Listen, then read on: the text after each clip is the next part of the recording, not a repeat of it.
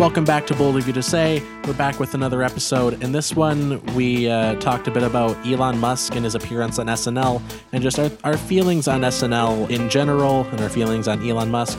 Not very positive, but yeah, we clowned on some of his sketches and just kind of dissected why is he like this? Why is Elon Musk the way he is? And then we talked about Treasure Planet, the movie that got killed by Santa Claus. No, I will not explain further. You'll just have to listen. So now we're clickbaiting. We are clickbaiting. Anything for the almighty dollar. Anything to get our views up. But anyway, follow us on social media. That's all linked down below. Follow me on TikTok and Twitter. Follow Jake on Twitter and Twitch, twitch.tv/Azzy_rivals. Timestamps will be listed out in the description, so you can skip to whatever topic you'd like. If you want to skip all of the Elon Musk SNL stuff, or if you want to skip a certain part, or if you can't wait to get to a certain part, that'll all be listed out down below in the description. We really don't mind. A download is a download. But subscribe so you don't miss next week's episode. Turn on notifications, turn on automatic downloads. Let's get into it. And let's just jump right into it.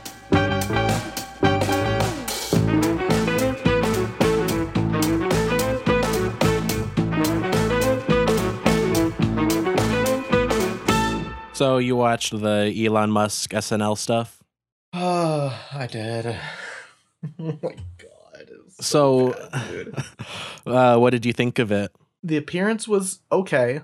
The Gen Z hospital. Gen Z hospital. Yeah, that one was awful. That was particularly bad. Gosh. Yes, that was terrible. The Weekend Update, that I'm not gonna lie, that one was pretty good. That one, yeah, Weekend Update is usually pretty solid.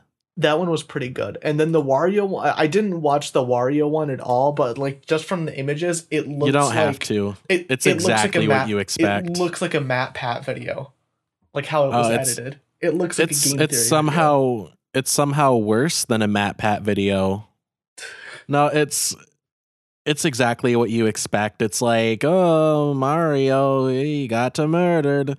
Oh, Luigi, and then Elon Musk plays Wario, and Wario's like, hey, you know, I may be a greedy capitalist, but and like part of it, like the joke, it seemed, was like reading Wario's wiki page. What? They were like, "Oh, this is defamation. Wario, he didn't do it. He's a victim of defamation." And then they were like, "This is real stuff from Wario's wiki page." And then it was like, you know, reading funny stuff, and it's like, I guess this would be funny if it wasn't SNL. Right. Like I could see it being done well, but it's a combination of the execution and also like the caliber that they are supposed to be. Like this is supposed to be like really like high level comedy, I guess. Like Saturday Night Live is like it's comedy Mount Rushmore. This is going to be bold of me to say, but SNL, it recycles the same jokes over and over and over again. Yeah. Oh yeah, I completely seems agree like with you there. It is like at least 15 years behind of what the internet is like on. It is I agree behind with like relevancy and such. Yeah, I just think in theory SNL should be a lot better than it is, but in practice it ends up being like, I don't know, their political humor boils down to Democrats are awesome. And that's it. Like Democrats are awesome. Trump is evil. Mitch McConnell is gross. Which it's like, I guess you're not wrong, but it's like, I don't know. It's like when they had Kate McKinnon dressed as Hillary Clinton singing Hallelujah on the show. Like it just felt like. Do you know what I'm talking about? I think I don't, dude, I haven't watched like TV, like actual like cable TV in over like 5 years. I do not watch TV at all. Oh yeah. Yeah, same here. I watch like the occasional SNL clip if it looks good, or like if I'm feeling particularly nostalgic for something. But after the 2016 election, after it was like announced, like, oh, Trump is president now. Obviously a lot of people were upset about that, of course, but SNL kind of took it to like a whole other level where Hmm. they had Kate McKinnon, who is their like resident Hillary Clinton impersonator, play piano and sing Hallelujah. And it wasn't a joke. When it first happened, I was like, oh, this is like a joke, right? This is like a joke about how like, Democrat bootlickers, like people that are like vote blue no matter who, like that type, like, wine mom liberals are like, bawling their eyes out. Which, like, I don't like Trump being president is bad, of course, but like crying about it's just it feels goofy, And I Yeah. thought that was going to be the joke. I thought the joke was going to be like, Hillary Clinton is playing the piano and singing Hallelujah. But it was played completely seriously. There was no twist, nothing. It's just we're upset and we're having our demigod play the piano and sing sadly. And it was just weird. It was so weird when that happened. But anyway, Elon Musk hosted Yes. this Back to last Elon. Saturday. Yeah. Uh, I I hate Elon Musk. Not like I hate him personally, of course. He's an awful dude when you really look into it. But just like on vibes alone, like he feels like a lizard wearing a Party City human costume. Like everyone jokes about like Mark Zuckerberg being a lizard person, and they're right. The joke is like, oh, he looks like how do you do, fellow humans? Right. Yeah. That was the entirety of the Gen Z hospital. Yeah, The entirety of the Gen yeah, Z hospital was how do you do, fellow humans? yeah. That one was awful. We'll get It to was that in a complete dog. It second. was complete dog water. Oh yeah. But like Elon Musk, just his whole vibe, he feels like he's wearing like a similar human skin suit, like similar to Mark Zuckerberg, but like he got a cheaper version, and he also like he's sort of understanding how to be a human, but like he's not quite there. I feel like he didn't want to be there at all at Well, SNL. he doesn't want to be anywhere. He doesn't want to be anywhere near people, but he wants attention and he wants adoration. Isn't that just Like everybody though? I guess, but like Elon is just on a whole other level. Like half of the shit his company does, or I'd say even all of the shit that he has his companies doing is either directly developing technology that'll let him never communicate with anyone ever again. Like the tunnels and shit, and like flying to Mars. Like he just wants to live on Mars. Like Pretty that's much. his end game. And it feels like everything he does is either directly that or it's in support of that goal. Like Starlink. It's not his end game. His goal is to have internet on Mars, and he wants to, roll it out in poor areas for now to like finance him getting to Mars. And by the way, when I say like he's not human and he's a lizard pretending to be human, like it's not because of his Asperger's, which he just revealed on SNL in his monologue. Right, right. It's not like because he's awkward. Like I know a lot of awkward people. I mean, I'm one of them, so Well, right, yeah, I'm awkward too, but like I there's a awkward difference too. between there's a difference though between just being awkward and being an antisocial billionaire lizard man. I mean, I even know personally, like I know awkward people and I know some people that are just like dangerously inhuman. to the point where like I don't know if you saw this, but he did an interview talking about, how he wants to go to Mars, and he was saying like, oh yeah, some people are like the first people that go, a lot of them are going to die, of course. Not as a tragedy, just something like, oh yeah, that's going to happen. It's not like, unfortunately there's a lot of risks involved, and I can't guarantee that, it's not that it's like, yes, some people are going to die so I can have a weekend cottage on Mars. Yeah, what's wrong with that? Like, this man is not a human being. Like, okay, in his monologue, when he brought his mom on stage, like, first of all, I thought that was an actress, because it did not feel like he was a son bringing his mother on stage to be like, Happy Mother's Day and all that. It felt like a robot. Like, it felt like Edward Scissorhands, like bringing his creator on stage and being like, this is my inventor. Like, she just had the vibes of like a mad scientist. Right. And I also felt that her mom, or his mom, didn't want to be there at all. She was just in it for the money. Yeah. It felt like, okay, I said hi to your little friends. Can I can I go back to, can I leave? Please. Like, I thought I was just going to wait in the car. Like, I didn't know I had to go in with you. But yeah, like more like specific stuff about his appearance though. In his monologue, there was one particular part where he was like, yeah, I have Asperger's, and I say a lot of wacky, crazy stuff. So, I'm sorry if I offended anyone, but I did. It was basically like, yeah, sorry if I offended you, but like, I invented the car. Okay.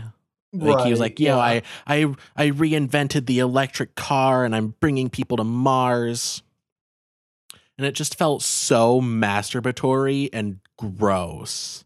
Cause like, if you Google him, and you do like a little bit of research into Elon Musk and just his whole thing, like, he's not an inventor. Like, he invests wisely in different, technologies that are, on the rise. But he's never invented anything. Anyway, more about his monologue. The OJ joke that he made was pretty good. Yeah, I will give him that. That wasn't bad. That one was pretty good. I don't know if he wrote it or if someone wrote it for him, but it's pretty good. That was pretty funny. Another note that I had, it felt like in Joker, when he goes on the guy's talk show and he's like, what do you get? I don't know. I haven't seen the movie, but it's the scene where he's like, you get what you fucking deserve. And the whole scene leading up to that, it's like awkward. Like that's what it felt like. Yeah. Especially when he was like, super with this being live TV, I can say whatever I want. I could say something crazy. And for a second, we're like, is he going to crash the stock market?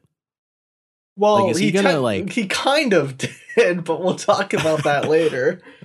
Yeah. Like, are his words going to make me spontaneously combust? But yeah, let's talk about the Gen Z hospital. Oh God, I don't want to talk about it. After watching Gen Z Hospital, I understand now. I understand now why Dogecoin crashed. After watching that, it makes me want to sell everything I own and live on an island and just lay there and contemplate how we got to this point.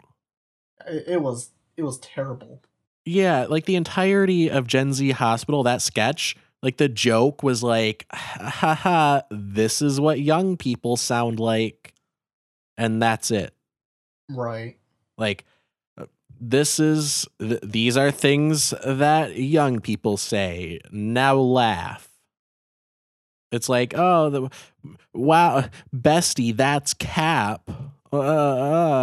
It's the TikTok for me. It's the Supreme urn for me, bestie.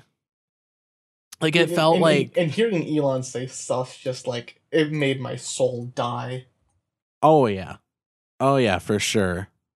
I don't know. It made me feel pain in my soul.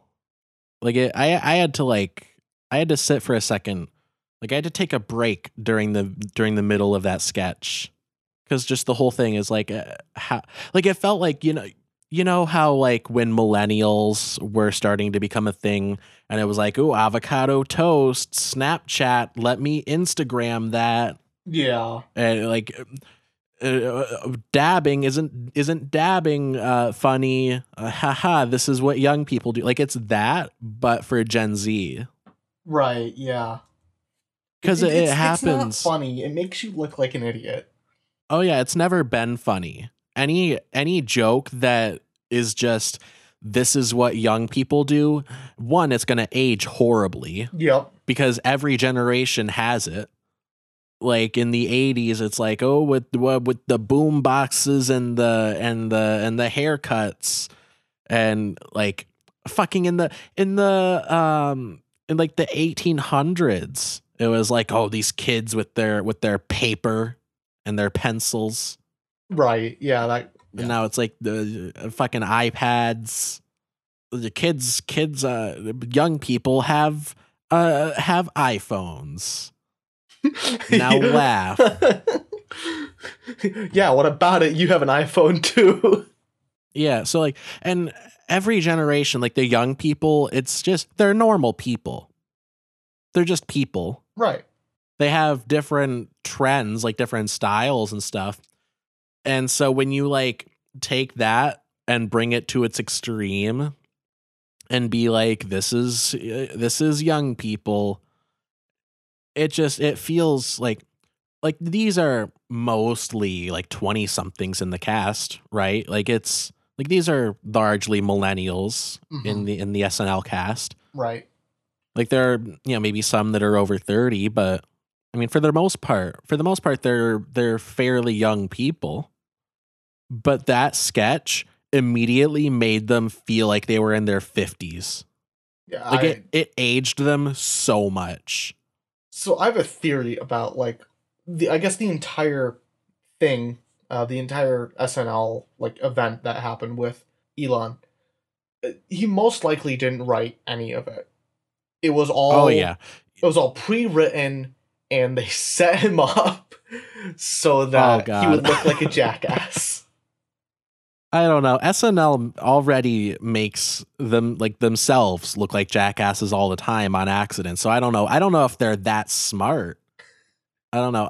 My theory behind it is that like the whole reason he's on the show is that he like bribed them.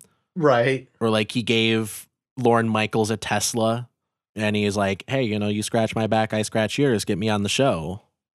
Because like who's other than like Joe Rogan fans, who is asking for this? Nobody. Yeah, like I don't know. It just feels so like out of nowhere, yet also kind of on brand for SNL actually. Cause like I got a similar vibe with some of the sketches. Like I didn't send you these, but there was one sketch that they did. Do you know you probably don't know because you don't watch it, but there's this ongoing like character that they have that Pete Davidson plays called Chad. And they've had some sketches with him. It's usually like, he's paired with whatever actress is hosting, and it's like it's like a love story. Like Chad's the pool boy and she's like a housewife in a loveless marriage, and it's like, oh, I want you so bad, but I know I can't. Oh, but I can't resist you, and it's played up so like dramatically, and by the way, these are like legitimately good sketches, and you have the one person that's like, oh, Chad, I'm so drawn to you, and Chad's like, okay, and he just plays everything so like casually. It's like, Chad, will you run away with me? He's like, cool. That's just me in any situation. But yeah, they did one of those, but it's Chad and he's on Mars for some reason, and he's on one of Elon Musk's like Mars colonies, and it's like, oh, the oxygen is depleted in the base, and there's solar winds on the planet, and we need someone to go and reset the hack the mainframe, push the button to make everything okay. And Chad's like, I'll do it. And so they send him out, and he pushes button. It's like, oh, this man's a hero. And he's like, cool. And they're like, now give the camera a good look at your face. We need people to see the person that saved the future of humanity in space. He's like, okay. And he takes off his helmet and fucking dies. And the joke is it's fine. Like, it's a Chad sketch. It's all right. But it feels like an Elon Musk fantasy. I can see that. I can see that. Like, it feels like Elon Musk was like, oh yeah, oh, and have one where we're on a Mars base. Oh, I'm so fucking close. Like that's what it feels like. And it's the same thing as when they had Donald Trump on hosting SNL before he won the election, and they cried about it. They had him on, and they did a sketch that was literally just, wouldn't it be awesome if Trump was president? And then he won. Yeah. Like, that's what it felt like. So maybe SNL rigged the election. It's weird because it's like SNL, like, they are the types that are like, oh, the Russians in the election and they hacked it, but also they did help Trump campaign. Like, they directly helped his campaign effort by doing sketches that are like, Donald Trump is president now, and unemployment is eradicated. North Korea is now a democracy because he signed a deal with them. And that's the joke. The joke is just, isn't Trump so awesome? And that's what it felt like a lot. Okay, there was another sketch that they did with Elon Musk where it was like the Old West, and Elon Musk was basically playing an Old West version of himself. And it's like, oh, the whatever gang, they snuck up on us and they killed the beloved bartender. And they were like, oh, we got to get him back. We got to run in guns blazing. And Elon Musk is like, well, hold on. Why don't we just like tunnel underground and do a sneak attack? And they're like, oh, you're crazy. That'll never work. And he's like, well, it would. And they're like, nah, you're crazy. But like the whole, like, the underlying message is that Elon Musk is a visionary inventor and his tunnels are awesome and people just don't understand. Like, that's the subtext. And it just, like I said earlier, it's masturbatory. Like, I swear, it's like, now that the clips are out, I'm sure he touches himself to them. And it gets at the whole issue with people treating Elon Musk like he's Tony Stark, when really he is just a guy that invests in stuff and is not even a good CEO. Like, he's good at making money, I'll give him that, but he's not good when it comes to like employee relations. Like what has he made besides just a bunch of just network connections with people? That's all he's done. That's pretty much it. My understanding is that he co-founded PayPal. Okay, and I don't know the details of that, but that was like his first major business venture.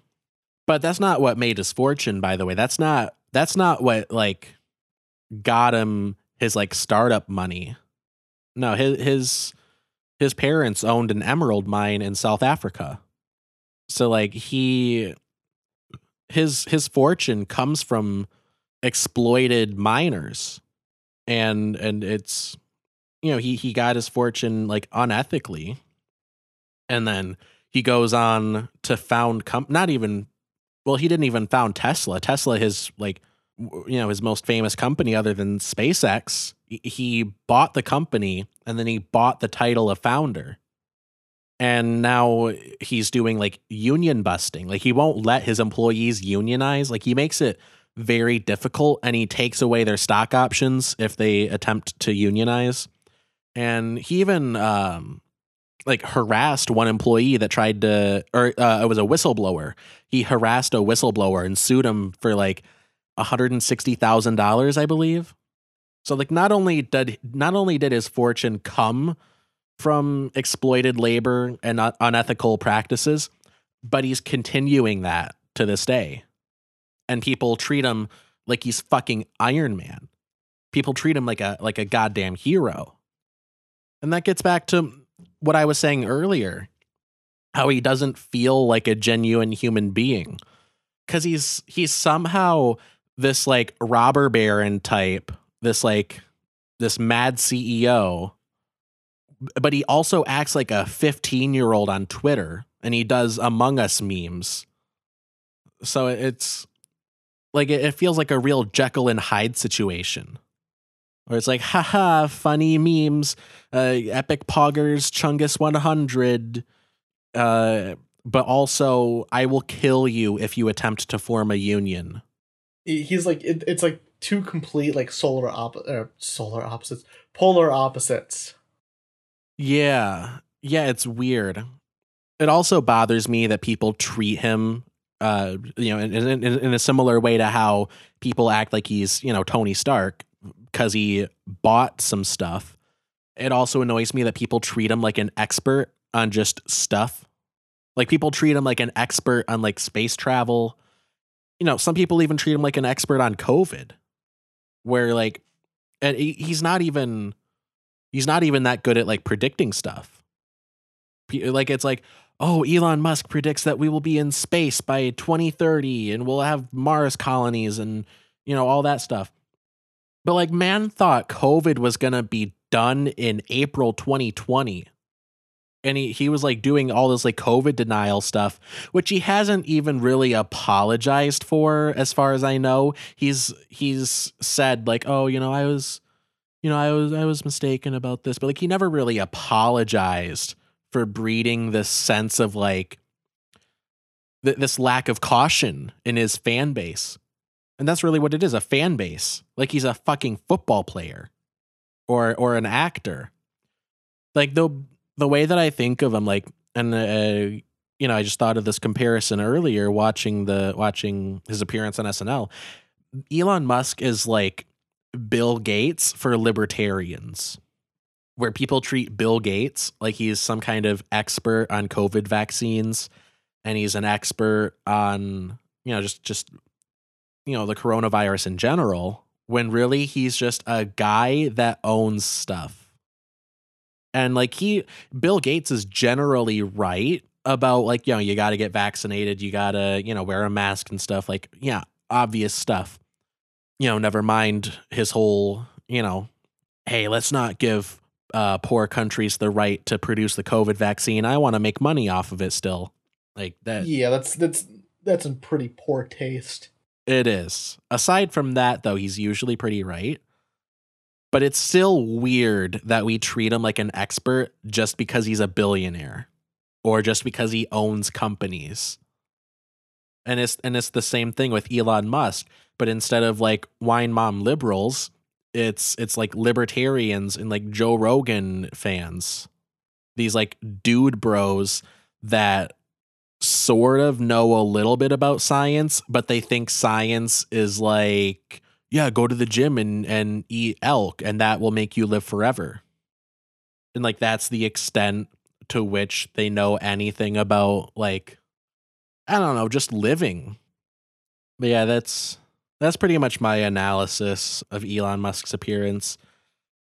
Some parts were funny, but overall, I'd say it was just weird, and I don't like Elon Musk. I think he's not a human. He's a fucking lizard. I think he's okay. I just don't know why he decided to sign up for this. Besides look at me, haha, I'm on TV. Yeah, it's definitely just like, I don't know. I've heard that he's like a fan of stand-up comedy, and I think a lot of people treat stand-up as just something that like, oh, you can just, you can just do it. I don't know, they treat it as just something that like, if you like it enough, you can do it. And it's not just about being a fan of it, it's more than that, but it feels like, well, this is a man that's never had an obstacle in his life other than we can't live on Mars. Like that's his only major obstacle, really. Right, yeah. Like he was born rich, he's always been rich, and so he hasn't really, like, he hasn't had to like worry where his next meal is coming from. Mm-hmm. you know? So he just kind of does stuff because he has never had any challenges. So he's like, I'm going to go on SNL and it's going to be great. And it's not going to be gross and weird. But by the way, before I forget to mention it, there's a video from this YouTube channel, Some More News, that I've plugged before on the show, but he did a video on Elon Musk and just like why he's the worst, you know, talking specifically about like his business practices and, you know, his constant like talking about like, you know, going to Mars and, you know, saving humanity from climate change, but also kind of denying climate change, but also saying it's a crisis, but also it's not that bad. And, you know, like making these tunnels, these weird tunnels that end up just being subways, but more expensive and with extra steps. But yeah, it's a good watch. Link in description. Check it out. Also, I wanted to get into this a bit. And Jake, I think you know a bit more about this than I do. I've only seen like the headlines, but apparently post his appearance on SNL, Dogecoin, which Elon Musk, you know, through a tweet made skyrocket. Apparently it's now tanking. Yeah, well, let me take a look at CoinDesk. Oh, never mind. I thought it went back up a little bit. No, it's just been continuously going down, down. Okay, I got to see this. I got to see it for myself. I'll send you a link.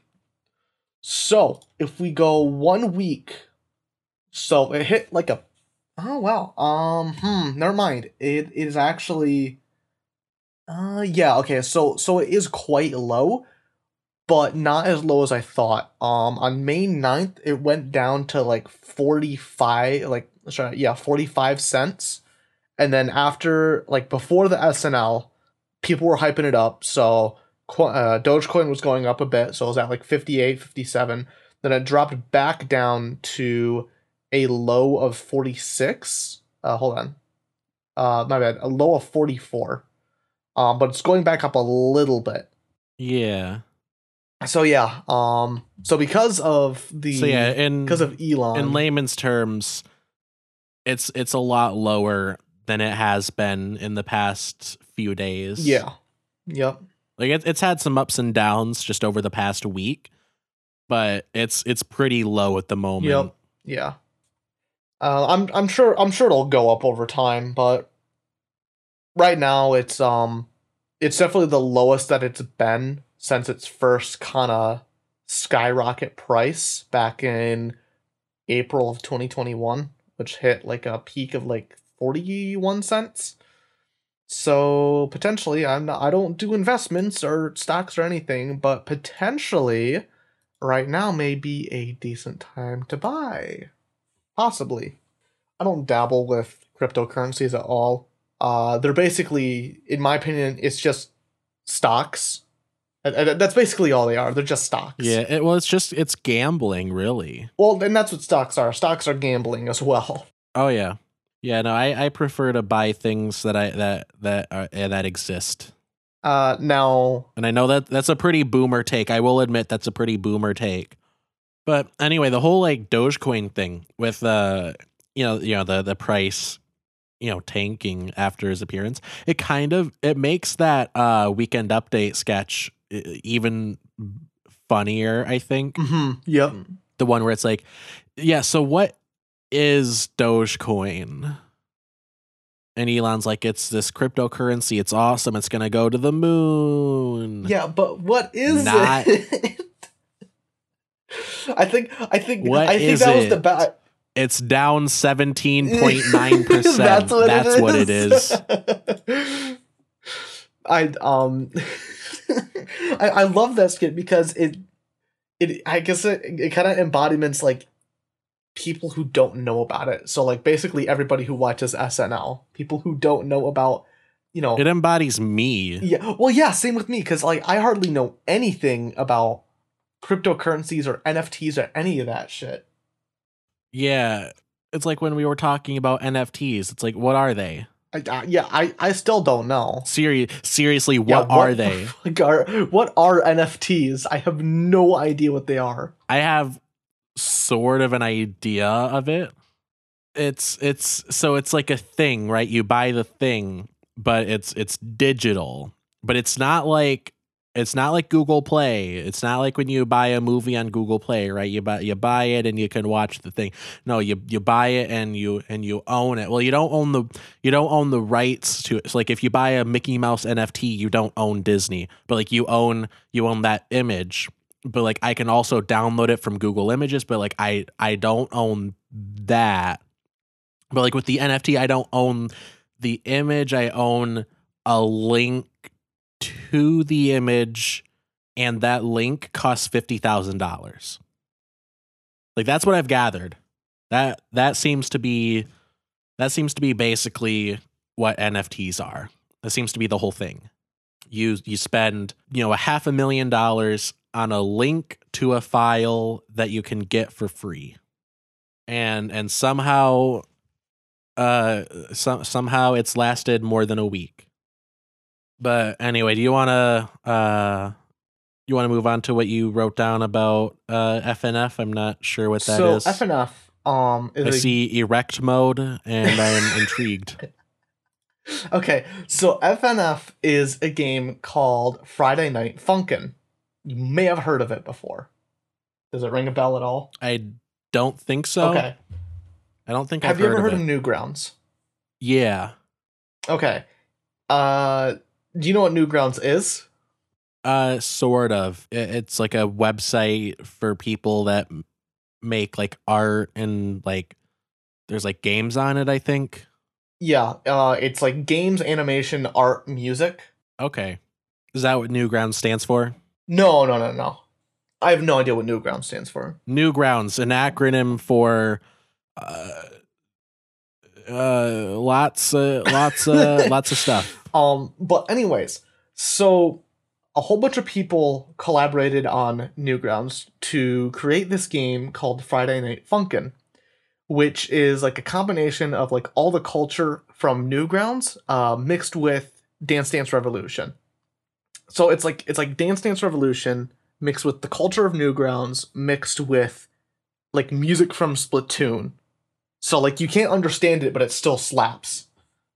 It blew up. I think it came out like 4 or 5 months ago, and within like the first month, people were making tons of content for it. People were making mods. It was constantly getting updated. That's awesome. So this is like a rhythm game? Yep, it's a rhythm game.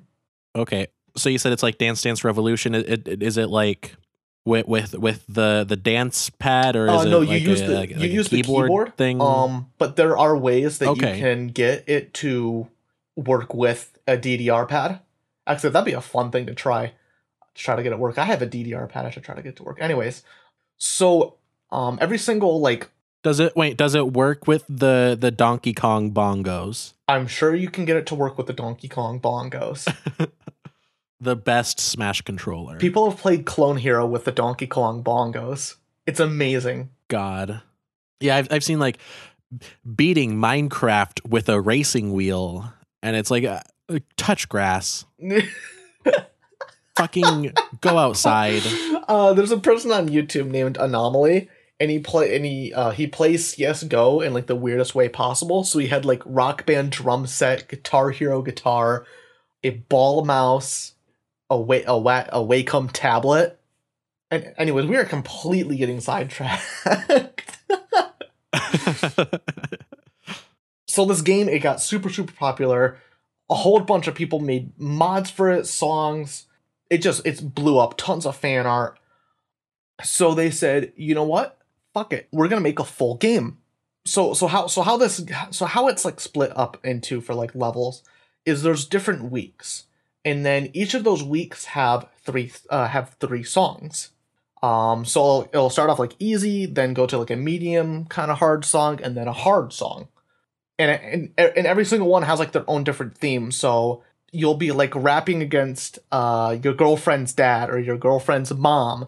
Or, we've all been there.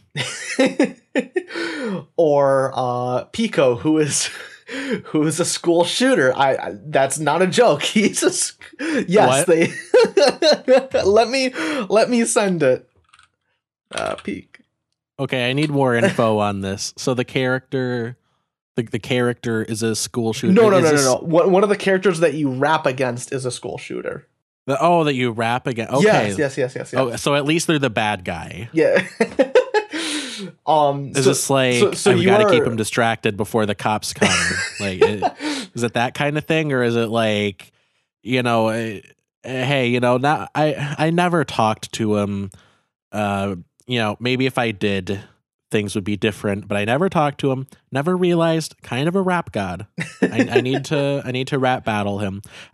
What is the setup for a rap battle against a school shooter? Oh, and I see what the image that you sent. Yes, that is Pico. He looks like, how some people have that bumper sticker and it's like a cartoon child pissing on something. Yes. Usually something that they don't like. It looks like that kid, but he's holding a microphone in one hand and a gun in the other. And it answers no questions and only leaves me feeling scared and confused. But anyway, do explain. Yes. So you're basically rapping against a whole bunch of different characters, and so the character's name that you play as, his name is Boyfriend. That's his name. His name is Boyfriend. And then you have to impress your girlfriend by rapping against. Let me guess. Her name is Girlfriend. Yes. Her name is Girlfriend. A very original name. Well, it's a good thing they ended up dating. The perfect couple for one another. My name's Boyfriend. This is my coworker Girlfriend. Before you ask, yes, it does make interactions in the workplace awkward, but we recognize that we are two different people with just very inconvenient names. Now, please don't ask us about it again because we're tired of answering. In fact, here's a pamphlet with an answer to every question you could ask about us. They're right there. God, it's so lucky they ended up together.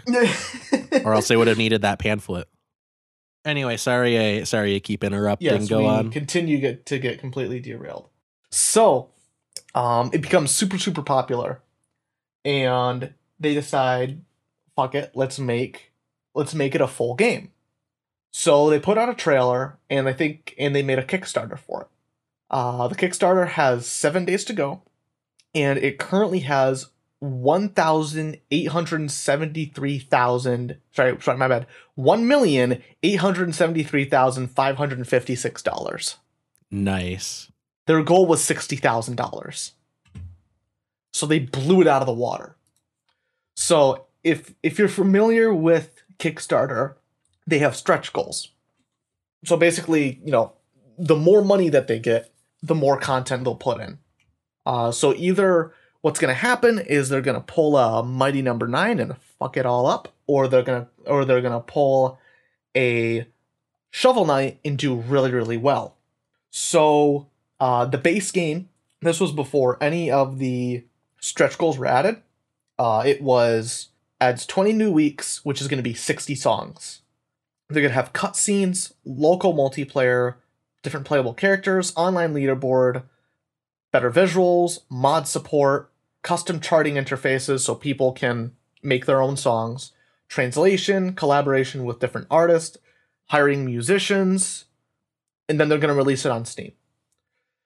So the stretch goals include the mobile build, custom character creator, sharing network, fully animated cutscenes, 5 more additional weeks online multiplayer, 5 more additional weeks on top of that, 10 playable characters, 5 more additional weeks, erect difficulty, and a 10-week epilogue.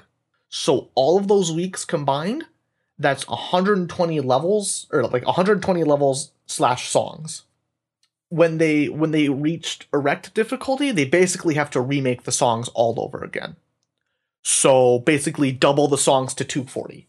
So erect, oh, I get it. I was going to ask if erect is like, so I was going to say, so erect is a harder difficulty, and then I realized it's because it's hard.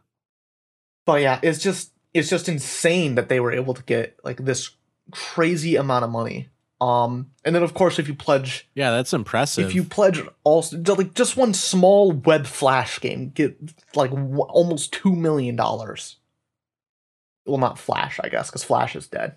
But R.I.P. rip Flash, my childhood. F in the chat for Flash. I'm really excited for this game to come out. There's gonna be so much. There's just gonna be a stupid amount of content, especially if they're gonna have like really good, proper mod support. It should be extremely easy to make mods for this game. I mean, hell, they have the original source code for the game for Friday Night Funkin'. They put it out on GitHub. People can just download it and do whatever the hell they want with it. It's like Clone Hero. It's totally community made, and it's made to be modded the shit out of. Yeah, that's awesome. So what's the title of this again? Friday Night Funkin'. And is this so this is just on Kickstarter? Is it up on Steam? Like, can you add it to your wish list? It's not on wishlist, but you can play. The most up-to-date version is going to be on Newgrounds, where they have Week 7. Week 7 is a Newgrounds exclusive, and that's a versus against Tankman. You can also download, I guess, the quote-unquote demo version of the game on itch.io. We'll include links for all of this in the description, of course. Yeah. But you can download it on itch.io. That's, in my opinion, the preferred way to play. The only thing that I have a gripe about it, and of course, me being me, frames, it doesn't go above 63 frames per second, no matter if you're playing the web version or the downloaded version. 63? Yeah, it's really weird. That's a weird number. Yeah, but it's really weird because when I ran they had like a teaser. I think it's on their itch.io page actually. They had a teaser for it, and it ran at an uncapped frame rate with no issues. So I'm hoping that for the final release of this game, they'll have it run at an uncapped frame rate. Oh, I didn't mention the ridiculous goals that they had. Yeah, what kind of ridiculous goals do they have? So if they got $3 million, they will create a PlayStation 1 port. If this stretch goal is reached, we will port Friday Night Funkin' to PlayStation 1 and sell physical copies, even if it's at a loss, because goddamn, it would just be too sick. If they got 4 million, they would make a Friday Night Funkin' anime. If they got 5 million, they would remake Pico's School and Pico's School 2. Those were the first games released on Newgrounds. So, if you really want, let's send it to the moon, baby. Yeah, if you really want that PlayStation 1 port, there's still 7 days to go. I mean, I would get that PlayStation 1 port. That'd be cool. Some people are like PlayStation 5. Some people are like Xbox Series X. Some people are like PC. I'm like PS1 Master Race all the way. That's where it peaked. Really quick side. I'm just going to say it. Super quick side. Pre-analog sticks. Analog sticks, that's what marked the decline in quality in gaming. I'm just going to say it. And, I might get canceled for it, okay? I might get cancel cultured for saying that, but it's just the truth, okay? It's biology, okay? Okay, sue me. Well, I'm sorry to inform you, Alex, but the PS1 had analog sticks. Yeah, no, for a little they added it to the controller. Yeah. But no, I'm talking about like the original the original controller. The original one where it's just a glorified SNES controller. It's a glorified SNES controller. Yep. That's the one I'm talking about. Okay, I'm gonna go on a quick side tangent. That was the peak. Okay. Super quick side tangent. So, in my opinion, just talking about PlayStation stuff, if you want the ultimate, like if you could only have 2 consoles and you want to play everything PlayStation, you get yourself a fat PS3 that can play PS1, PS2, and PS3 games. Then you get yourself a PlayStation 5 that can play PS5 and PS4 games. You're set. You have 5 generations of PlayStation in 2 consoles. Man, all I need is just a PlayStation 3 and a copy of Captain America Super Soldier. I know I said no analog sticks, but I am willing to make an exception. Did I ever tell you my weird obsession with Ratatouille the video game? Well, I know you told me, you showed me your PC copy of the game, and I remember you mentioning that the speed is like tied to the frame rate. So like, Yes, I can't whatever beat it. the normal frame rate is. Yeah, so like if it runs at like 30 frames per second, that's the normal speed, or 60 or whatever the normal one 60. is. But if you have it unlocked, okay, 60. If you have it unlocked and it's going at like 144 frames per second, it's like more than double speed. Well, that's all that I remember. No. It wasn't double speed. The game ran perfectly fine at an uncapped frame rate. It's the physics were tied to the frame rate. Oh, that's it. Yeah. So like the last mission, I had to like hit these fish into like this bowl or something. Or no, it was like hit these bags of crabs into like a pot so they could boil. And I couldn't hit it at all for some reason. It was really weird. So unfortunately, the speedrun is dead for that one. I can't complete it. I'd have to underclock my graphics card. But no, the whole... Well, can't you just set the refresh rate on your monitor to 60? Yeah, I guess. So it's too much. My goal in life is to collect every single version of the Ratatouille video game to ever exist. Now, that probably sounds pretty simple, you know what that right? reminds me of? Go ahead. Well, how many... Well, I was just going to say that reminds me of this account that keeps getting recommended to me on TikTok. It's this, I guess, this couple that just collects copies of the Adam Sandler movie Click. That's it? They just collect Click? Yep, they have like shelves full of like DVD and VHS copies of Click. Oh my god. And they're like, here's today's resale store haul, and it's a box full of DVD copies of Click. And I, for the life of me, do not understand. I understand collecting movies. I understand collecting, Adam Sandler movies. I just don't understand collecting specifically Adam Sandler's Click. It's amazing. I mean, that's got to be proof that we live in a simulation, right? And they're a glitch. I don't know, but anyway, sorry, I was interrupting you. You're fine. You were saying... So there are 11 versions of Ratatouille, the video game. We have it for Game Boy Advance, GameCube, Windows, DS, Apple OS X, PlayStation 2, PSP, Wii, Xbox, Xbox 360, and Xbox 360, and PS3, my bad. And fun fact, that the original Xbox version is a GameStop exclusive. I'm not kidding on that one. Well, what else am I supposed to get it on then? Only one of the 10 other platforms, I guess. Actually, my version of Ratatouille is very special for the PC version because it's both the Windows and the Mac version in one copy. Ooh. Yeah. Is it on Steam? No, it's not on Steam. You have to get a physical copy of the game. Dang. So be on the lookout because it's gonna start going up in price after I start collecting all these. It's gonna go to the moon. It's gonna go to the moon. I'm gonna collect PC copies of Ratatouille. Let me go on eBay and see how much they are. Part of me was thinking, hey, let me actually buy like sealed copies of every single one.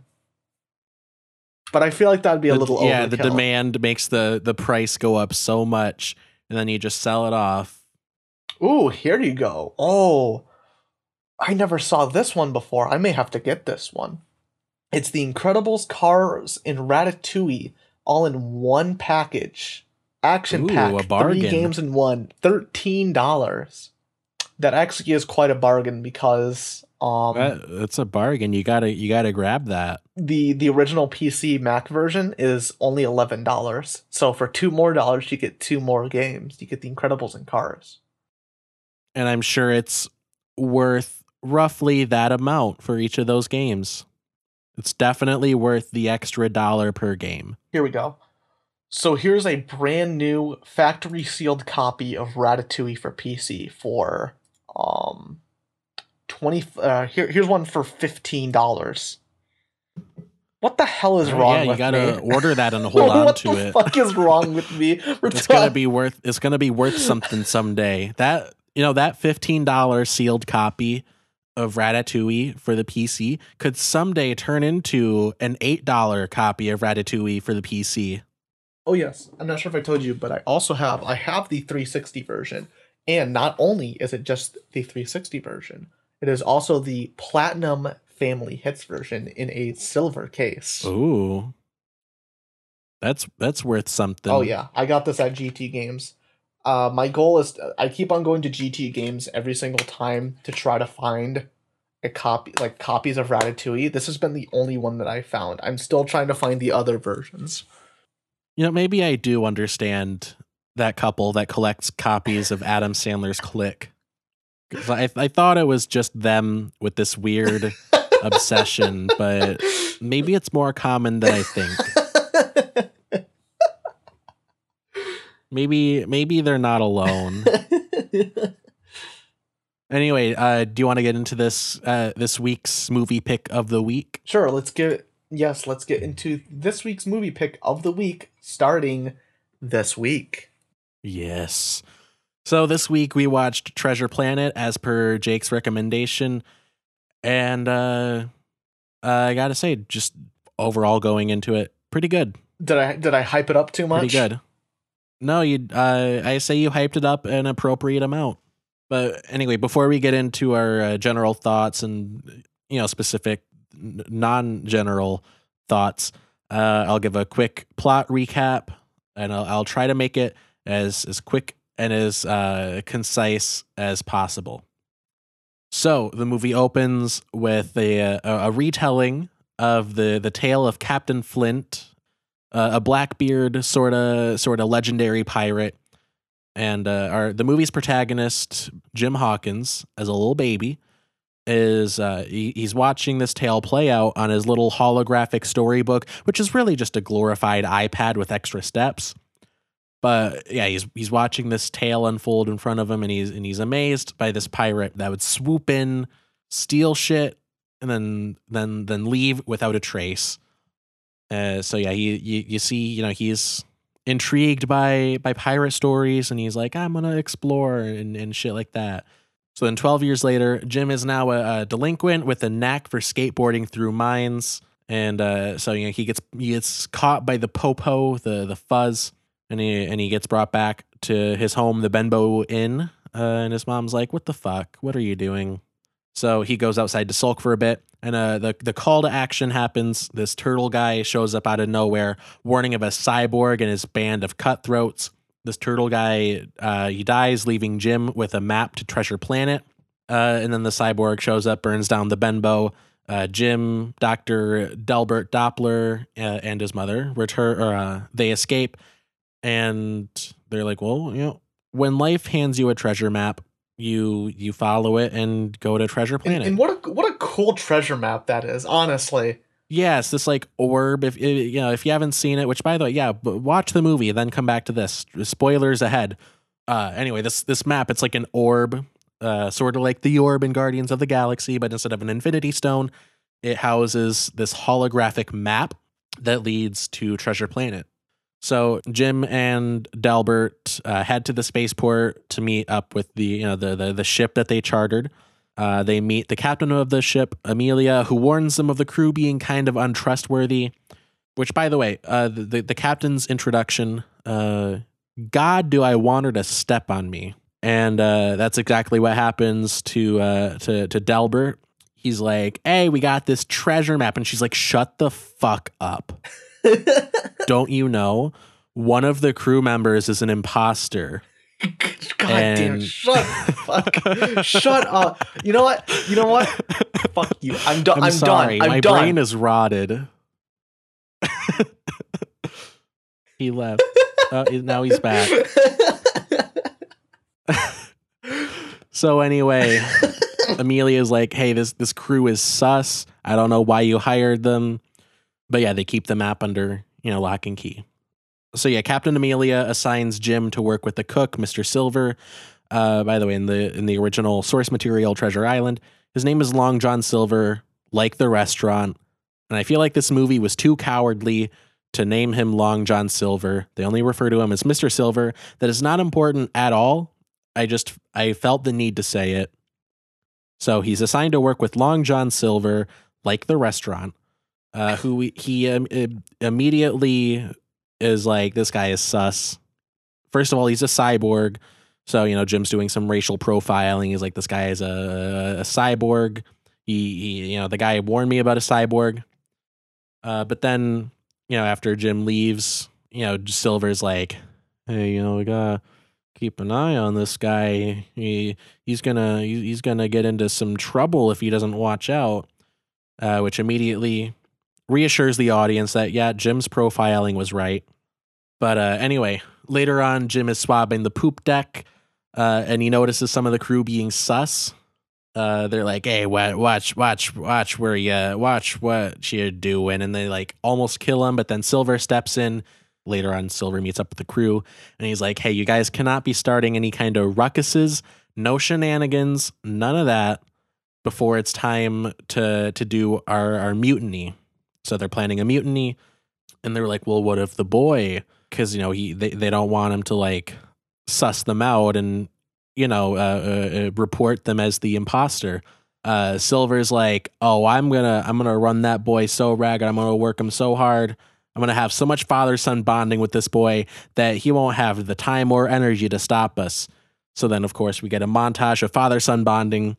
The ship comes across a star that's gone supernova and turns into a black hole. And Jim is assigned to like tie everyone down, get lifelines secured. But one of the bad guy sus imposter crewmates cuts off Mr. Arrow, the captain's like right hand man, and Jim gets blamed for that. Silver then gives him a pep talk, and he's like, "Hey, you're a good kid."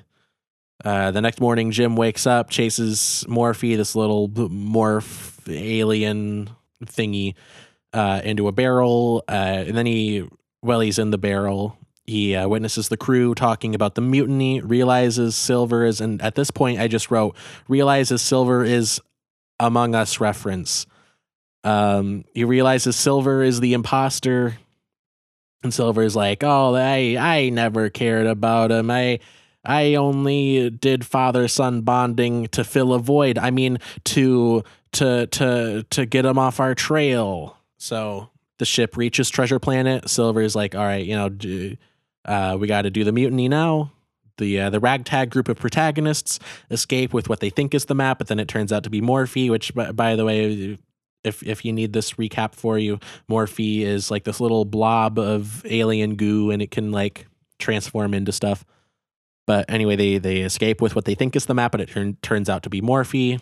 Once they get to the planet's surface, Jim scouts out the area and finds Ben, a robot that got abandoned on the planet by Captain Flint, and then he takes him back to his shag pad. Silver and his crew catch up to them and demand the map, giving them 24 hours. And Jim sneaks back to the ship with Ben to deactivate the laser cannons and retrieve the map.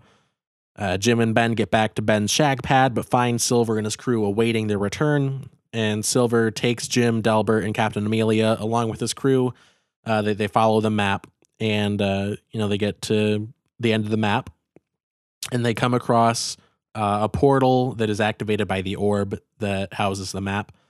And they realize that this portal is how Captain Flint was able to go around and pillage and plunder and take people's gold.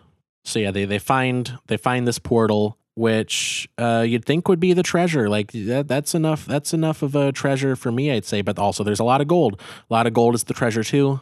And Jim finds Flint's skeleton along with Ben's mind, his like neural chip thing, which Ben has been missing throughout the movie, so he doesn't like remember stuff.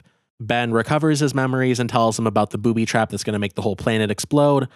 So as this is happening, as the planet is going through its self-destruct process, Silver has to choose between, keeping Flint's treasure, either saving the treasure or saving Jim from falling into the planet's molten core. Silver makes the right choice, and everyone gets back on the ship to get away from the planet's self-destruction. And as all hope looks lost, Jim realizes that they can use the portal to get out because the ship didn't have enough like thrust to break the planet's gravitational field. So Jim's like, hey, we can use the portal. I'm gonna skateboard back to it like in the beginning of the movie, and I'm gonna switch it back so we can, go home. And after they get back home, Jim catches Silver trying to escape because he's like, hey, I don't want to go to prison. Okay, I ain't going back. He's like, what are you gonna do, you old scalawag? And Silver tosses Jim some sorry I burned your house down money and offers to take Jim with him. But unfortunately for Silver, Jim has had too much character development up to this point to accept Silver's offer. So it seems that Jim has learned a very valuable lesson. The true treasure was the friends we made along the way. Fucking damn it. And that's Treasure Planet. Trust me, audience. It's a lot better than what he described it with all the Among Us memes. Trust me. Oh yeah, every movie that I describe is better than I describe it.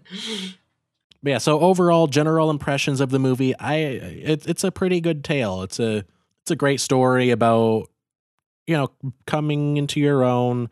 It's a great, found family story. Generally makes the viewer feel it's kind of a feel good story. Everything works out. It's all wrapped up nicely. It's a Disney story, but it's in space, so that automatically makes it 10 times cooler. Honestly, I love this movie. It's just so good. I don't know how to describe it. It's just so good. Yeah. Well, I think the surrogate father stuff, like, Jim and Silver bonding, like, I think that's all like really well done. Mm-hmm. It's a great story about, like, finding new family, and it's a different take from the original. It definitely is. Well, with being in space and everything, but also character differences too, of course. But so in the original Treasure Island, to be honest, I never watched the original Treasure Island. After watching Treasure Planet, I don't care to watch the original Treasure Island because this is just so much better. I don't think I watched the original Treasure Island movie. I read the book. It was in school. It was I think it was in 6th grade English. Yes. We read Treasure Planet or Treasure Island. The good old forced reading. Yeah. Then we watched a movie from, I think, like the 80s or like early 90s, but it wasn't the original one from 1950.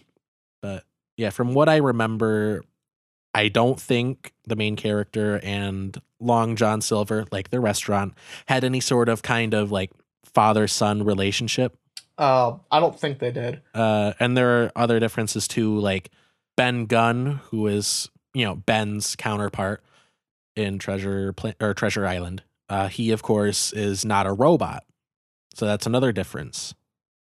But anyway, yeah, back to like what I was saying before, though, about like the Silver and Jim relationship.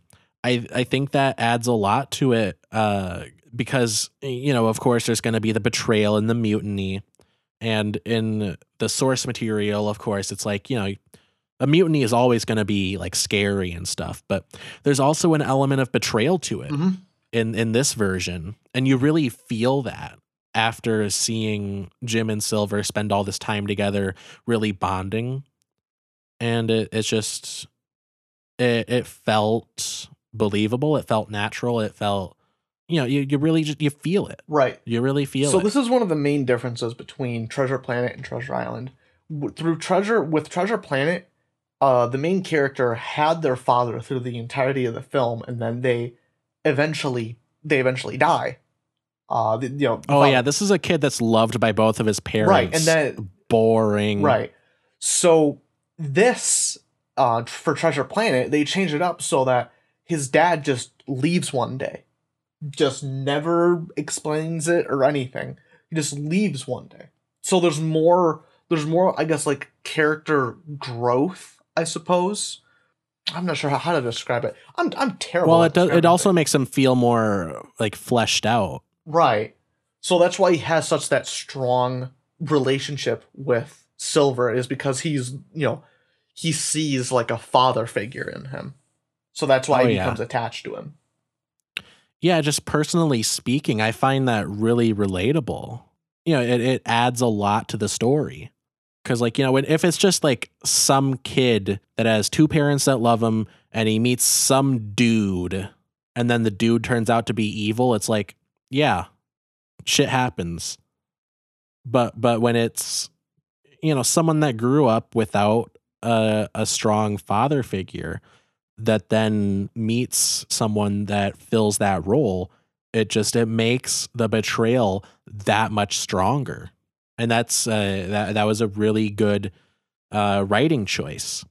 But talking more generally about the movie, I want to talk a little bit about the general atmosphere and sort of the vibe of the world that this movie builds. Mm-hmm. Like to me, it feels like this perfect blend of like 3,000 years in the future, but also like 16th century. I love. I love that. Like Haley mentioned when we were watching this, she said it's steampunk done right. Yeah, that's basically what it is. So the directors, when they were making the film, they had a 70-30 rule. So they had 70% wanted it to be kind of like old 18th, 16th century kind of clothing and I guess kind of architecture. And then 30% is gonna be like the more futuristic stuff. And not only did that apply to the movie itself, but it also applied to the music as well. So they had 70% was just kind of like older kind of music, and then they had kind of like a 30% kind of like a pop rock for it was the credits theme, and When Silver is with Jim. I believe, yeah, the song is called I'm Still Here, and I don't remember the other song. Yeah, so they kind of had that kind of 70% and 30% throughout the entire movie. Yeah, yeah. I really appreciate how much thought and effort went into blending the futurism and the old timiness. Like the music 100% feels like It doesn't feel out of place. it doesn't feel out of place. Exactly. It really they put a lot of thought into making it have the same kind of feel as, some kind of like old like sea shanty. Like it has that kind of like beat and rhythm to it, and but of course it's, obviously, contemporary pop, like pop slash rock.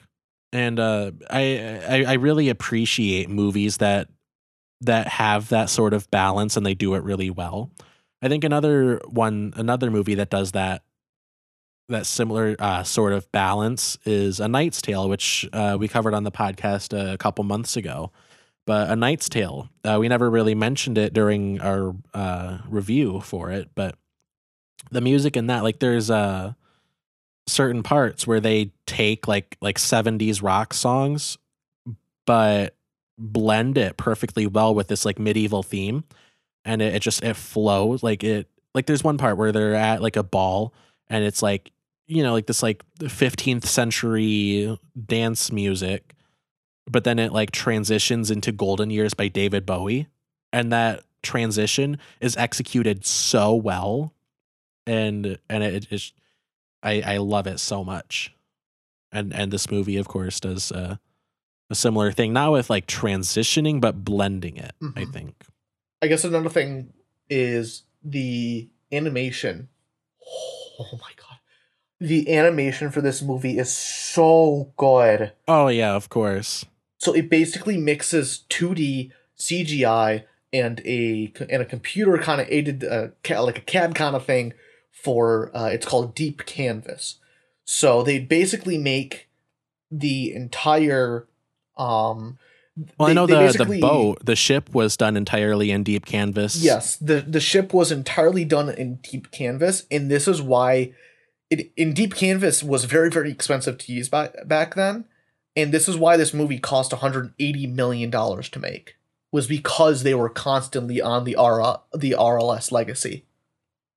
Which, fun fact, Oh yeah. RLS is the initials of the original author of Treasure Island.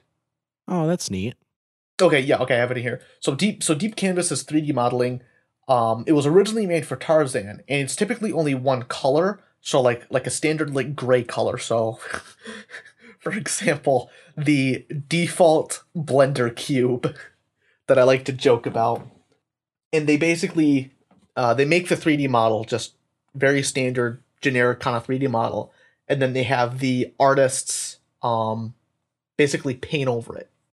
Yeah, and also in addition to the to the ship, the environment being deep canvas, they also, I don't know if it was deep canvas or just like general CGI, but they also did the same thing for Silver's like cyborg like Right. mechanical parts. Silver's arm, which by the way, his arm is badass, and I want one. Oh I would yeah. love to. I would chop off my arm for that. That'd be awesome. I want a fucking cyborg arm. No, I would just add it on. I wouldn't replace a limb with it. I would just have I would have a fifth limb. So Cyborg's arm, in addition to his leg, they were all done in CGI. So those were all made in CGI, and then the rest of his body was traditional 2D animation. Yeah. Yeah, and this movie, like you mentioned, it was very expensive because they of course had to, blend deep canvas, a very expensive technology, with traditional hand-drawn animation. They had to layer it, they had to make it blend well, which of course requires a lot of time and therefore money. So that kind of drove up the budget of the movie quite a bit. And Disney, when I was watching the video that you were talking about last week, Treasure Planet, Disney's biggest mistake, my initial reaction was like, well, wouldn't Disney want to do as much marketing for this as possible and make a return on their investment, put it out in theaters, put it out not against Harry Potter? Yep. Wouldn't they want to make their money back on this one? But then I realized, like, oh well, if this movie succeeds, people are going to want them to make more, so they're going to make more risky, expensive movies. Right, and they didn't want that, so that's why they set it up to fail. Yeah, they had it going against the Santa Claus 2 and Harry Potter, the first Harry Potter, the first Harry Potter. So they threw it in the lion's den. Which I mean Harry Potter, like Harry Potter's just a fad, whatever. But the Santa Claus 2, you can't put a movie up against the Santa Claus 2. That's suicide. That's suicide. I was about to say that. There was a sequel in the works for this movie. They had it all planned out, and then because of how they released this movie, they had to scrap it. They couldn't do anything. I think I also read online that they also had a Treasure Planet TV show as well. Oh, that would have been so badass. But Disney definitely would never. They would never go for it. That would just be too expensive, I think. But boy, would it be awesome. They need to make a Treasure Planet. They either need to make a Treasure Planet reboot or they need to make a Treasure Planet 2.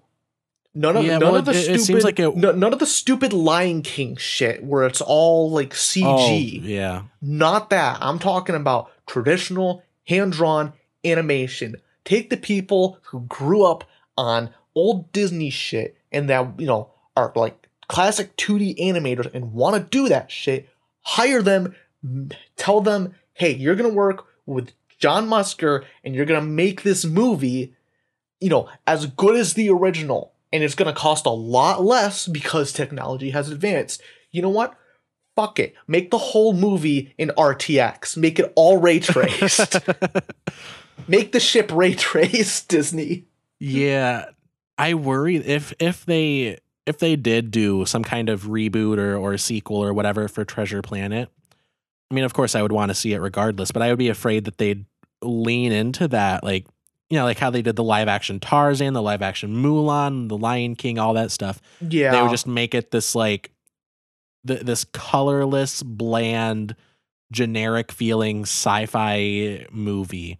I would be so pissed. With spectacular CGI, but ultimately no sense of style. There's no heart. Yeah. I feel like that's a greater issue with just movies in general now, or like even like just computer graphics, even in video Mhm. games. Like they strive for photorealism, but there's no like style to it. Like it's just make this, this game or this movie, make the computer graphics as realistic looking as possible, when really like cell shaded games like Ultimate Spider-Man on the PlayStation 2 holds up better than a lot of stuff that strived for photorealism even just a few years ago, because it has a sense of style that it sticks to. And that's Mhm. exactly what Treasure Planet has, with this 2D animation blended on top of CGI and deep canvas. And if they were gonna do another Treasure Planet movie, I can't imagine it would be nearly as expensive with modern technology. So No. like, get on it, Disney. Look, Disney, I know you're listening right now. Get on it. Get on it, Mr. Disney. Get on it, the frozen head of Walt Disney.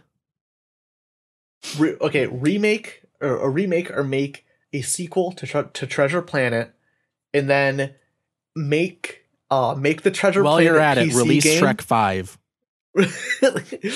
Make the Treasure Planet PC game online. Make it like an online real And add time RTX support. and add RTX support. So basically make it StarCraft 2 but Treasure Planet. I want to see this shit. I want to see this at I was going to say Evo, but that's for fighting games. But I want to see esports. I want to see competitive Treasure Planet. You know what? Fuck it. Make it an MMORPG where people can sail across the Ethereum, and they can like basically make Sea Thieves and put it in space. Basically, that's all you have to do. Yeah, like there's already so much Ethereum. That's why we can't have graphics cards anymore. Just put shit in the Ethereum. Make the Ethereum into Treasure Planet. Make Treasure Planet in real life. You know what? Let's regress back 400 years, fashion wise, but progress 3,000 years technology wise.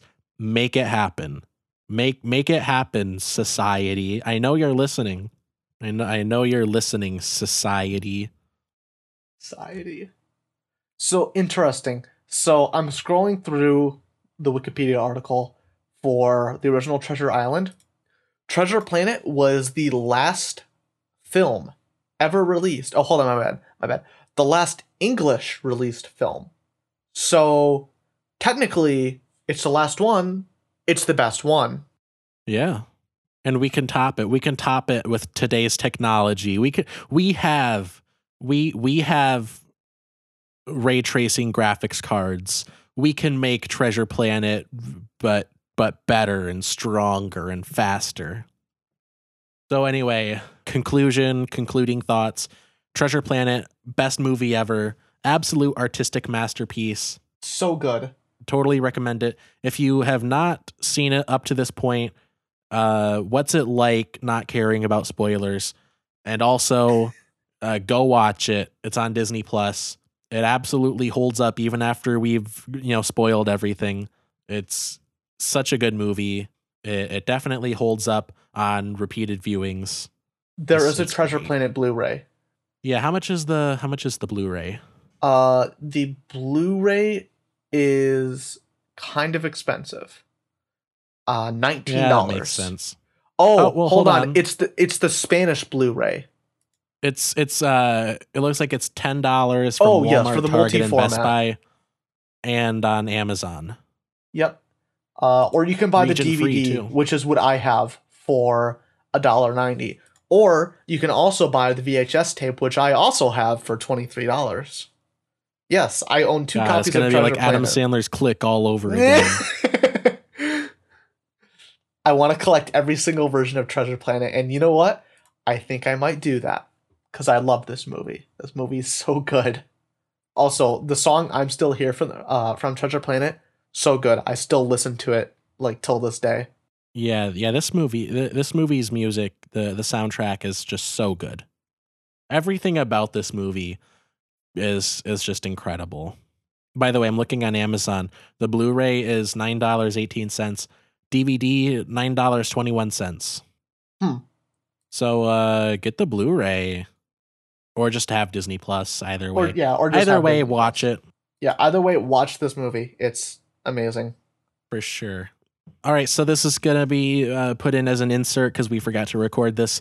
But for next week's movie recommendation of the week, I am going to recommend Sing Street. It's a movie it's a coming of age story about these kids in an Irish Catholic school in the 80s. That they form a band and a lifelong friendship. And the guy tries to get the girl, and he writes songs, and it's awesome. Go check it out. You have a week starting now to watch the movie, and then we will give our review for it next week. All right, now back to the regularly scheduled programming. So anyway, do you want to get into recommendations of the week? Sure. Recommendations. So you go ahead and do yours because I think that's your link. I don't know what this is. No, that's just the Elon Musk video. Oh, okay, gotcha. Just putting it there so I remember to link it. So you can get into your recommendation. I don't think I have any for this week, but I'm gonna look through my YouTube history to see if I can pull something. It's definitely not gonna be as much. Oh, I actually do have a recommendation. Actually, let me go for it. Let me get it added. You can go through yours first. Okay. So it's definitely going to be not as much as last week. So the first one, so I actually saw this pop up on Twitter. So if you know anything about me, I love Super Smash Brothers. I played Melee / Project M / 4 / Ultimate for 5-6 years. Just had a whole lot of fun with it. So anything like Super Smash Brothers related, especially like the history, because I'm a huge video game history buff. I love it. So there's a video called Elevated, the development story of Super Smash Bros. Melee. It is an hour and 11-minute long video, and it goes through all of the development of the entire game. So from the conception, early development, characters and items, stages, story, game mode and features, music and sound, opening movie, stage music, sound effects, voice acting, early menu designs, animations, unused sound effects and fanfares, the reveal at E3, which holy shit, people lost their mind when they saw this game. Went over the early development of the E3 build, fan theories. They talked about some of the tournaments, some of the merchandise that they released. And they also talked about the impact that Super Smash Bros. Melee had on the competitive fighting scene. Keep in mind, this game released in 2001, and it is still being played at a competitive level 20 years later. So I highly recommend it. I highly recommend this this documentary. Very, very little views. Only 27,000 views from a YouTuber that only has 12,000 subscribers. Came out 9 days ago. Highly recommended. And the other one is from a YouTuber called Mystic, and he mainly covers PlayStation stuff. But what I really like from him is the documentaries that he did. As you can tell, I really like my documentaries. So he talked about the transition from PlayStation 1 to PlayStation 5 graphics, the entire PS3 documentary, basically talking about how Sony and PlayStation were on top for the PlayStation 1 and the PlayStation 2, and they really stumbled hard with the PlayStation 3. But actually, in the end, they actually won that console war. Well, not against Nintendo, but against Xbox. So they got second. He talked about PlayStation Home, which was like a online kind of like VR chat-esque kind of world. He talked about the PSP, the 2011 PSN hack. Really, really good, actually. He goes into really good detail on it. PS3 versus the Xbox 360, how the PS4 dominated the now last generation of consoles, and history of the PS Vita. So really, really cool documentaries. And then the last thing, real quick, if you have a PS3 or a PS4, play The Last of Us. Not 2, not the second one, the original. Play The Last of Us. Yeah, I have The Last of Us remastered. I started it, and it's really good. Didn't the beginning almost make you cry? Oh yeah, there's so much sad stuff in this. I know, It's but it's so good. Yeah, what I really like about it is like how unique it feels for being Mhm. like a post-apocalyptic like zombie apocalypse story, because like those Right. tend to be like fairly generic feeling. Right. Like, This was during the whole era of the Walking Dead shit. oh yeah, like World War Z, The Walking Dead. When it comes to the world building, it's usually just like, oh, there's a virus and it turns people into zombies, and then like the deep part of the show or movie is like the character interactions.